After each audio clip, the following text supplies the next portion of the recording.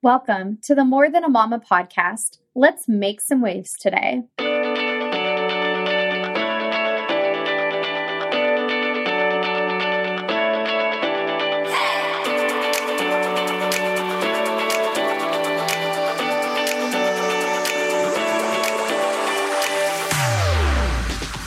Hi, y'all. My name is Taylor. I'm a mama, wife, and educator turned six-figure business owner. As a client learning expert who helps entrepreneurs create and enhance their client learning experiences, I am on a mission to bring my passion of teaching to the online space. On this show, you can expect guest experts and content that will educate you on how to best serve the clients you have. Together, we will make an impact and learn to raise the bar in the online industry. Are you ready? Let's learn something new today. Hello, everybody. Happy Tuesday. Welcome back to another episode. I'm so excited to have you here today. I'm so pumped. I think it'd be fun if you're listening to this episode. I'd love for you to screenshot it and share it on your stories and tell me where you listen to podcast episodes. I think that'd be really interesting to know. I know, for the podcast episodes I listen to, I really try to listen to them when Chloe's not around because I love a good crime episode. So I'll listen on Friday mornings when she's not home before my VIP days, or I'll listen in the car when she has her tablet and I think she's overall distracted. But even business stuff, I think business podcasts, educational ones, I listen to in the mornings. I don't know. So I'm interested to know, where do y'all listen to your podcast? Where do you listen to this podcast? Tag me in your stories. I think it'd be fun just to see what y'all are up to today. And yeah, let's get started. So this month we are talking about the Learn Method training. So for the first episode of this month, I just kind of broke down why the Learn Method was created. And now we are just diving into each step. So last week we talked about the L in Learn, which is leading with expectations. And today we're talking about the E, which is enhancing your framework. So if you've been around a while, you know I have a lot of content out there about frameworks. I have actually a Find Your Framework course, which is incredible, that you can find in the link in my bio. But yeah, I just wanted to talk about frameworks, and I wanted us to talk about how it plays a part in our group program. So after we take a look at the expectations that we're leading with, we're going to next look at the framework that we have. For those that don't know what a framework is the steps that you choose for your clients to take. And this matters before you ever create the curriculum, resources, etc. A big mistake I see is a lot of people spending more time on everything else when their framework literally makes 0 sense. So I want to talk about how we need to make this efficient instead of fluffy. So a fluffy framework looks like a cloud. It's pretty on the outside. It's got all these big promises going on. The sales page is popping. And then you get inside and you basically just fall through it just like you would a cloud. The steps at the end of the day were not the best way to get to the transformation. And it is just overwhelming your client. Overwhelm. So instead, we want an efficient framework. We want a logistic structure on the inside. We want it to deliver actual results. And when we're talking about a group program, I mean results for everybody. It should be differentiated well enough where everybody is seeing results. And the steps taken lead to results the most efficient way possible. So let's talk about 3 tips I have for you to do this.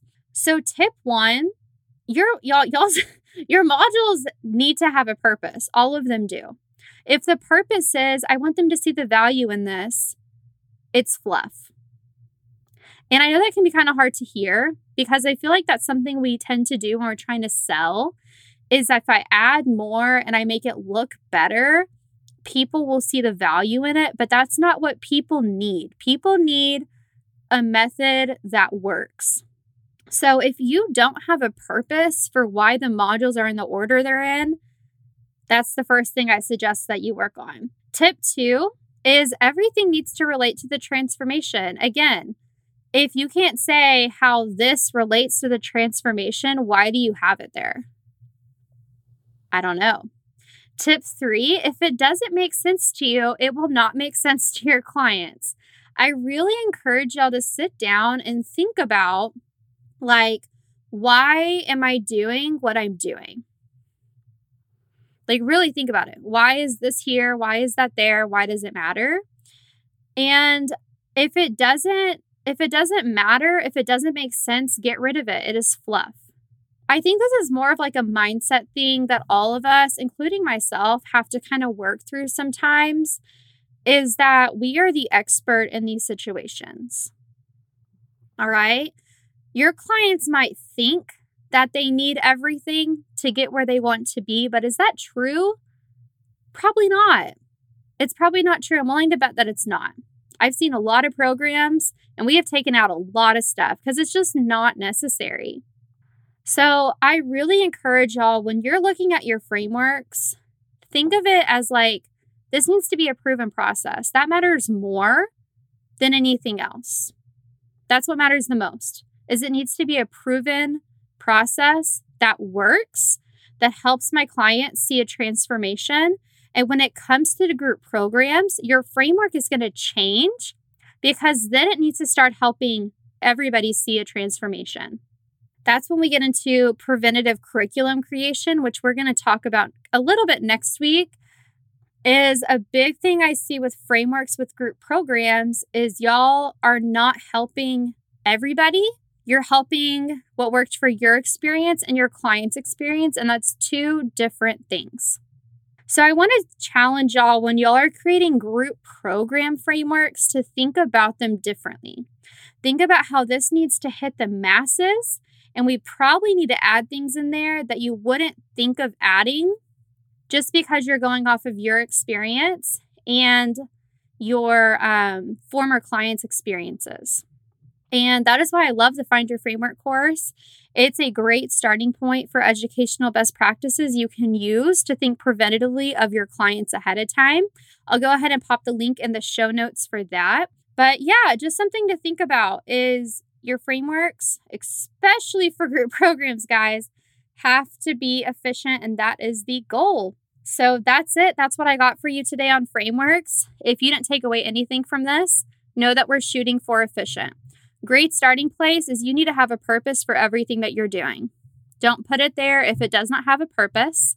If it doesn't have a purpose, it's not going to make sense to your clients. It's going to add to more confusion and frustration, and we do not want that. So work towards that. If you need any support with framework creation, go check out my Find Your Framework course.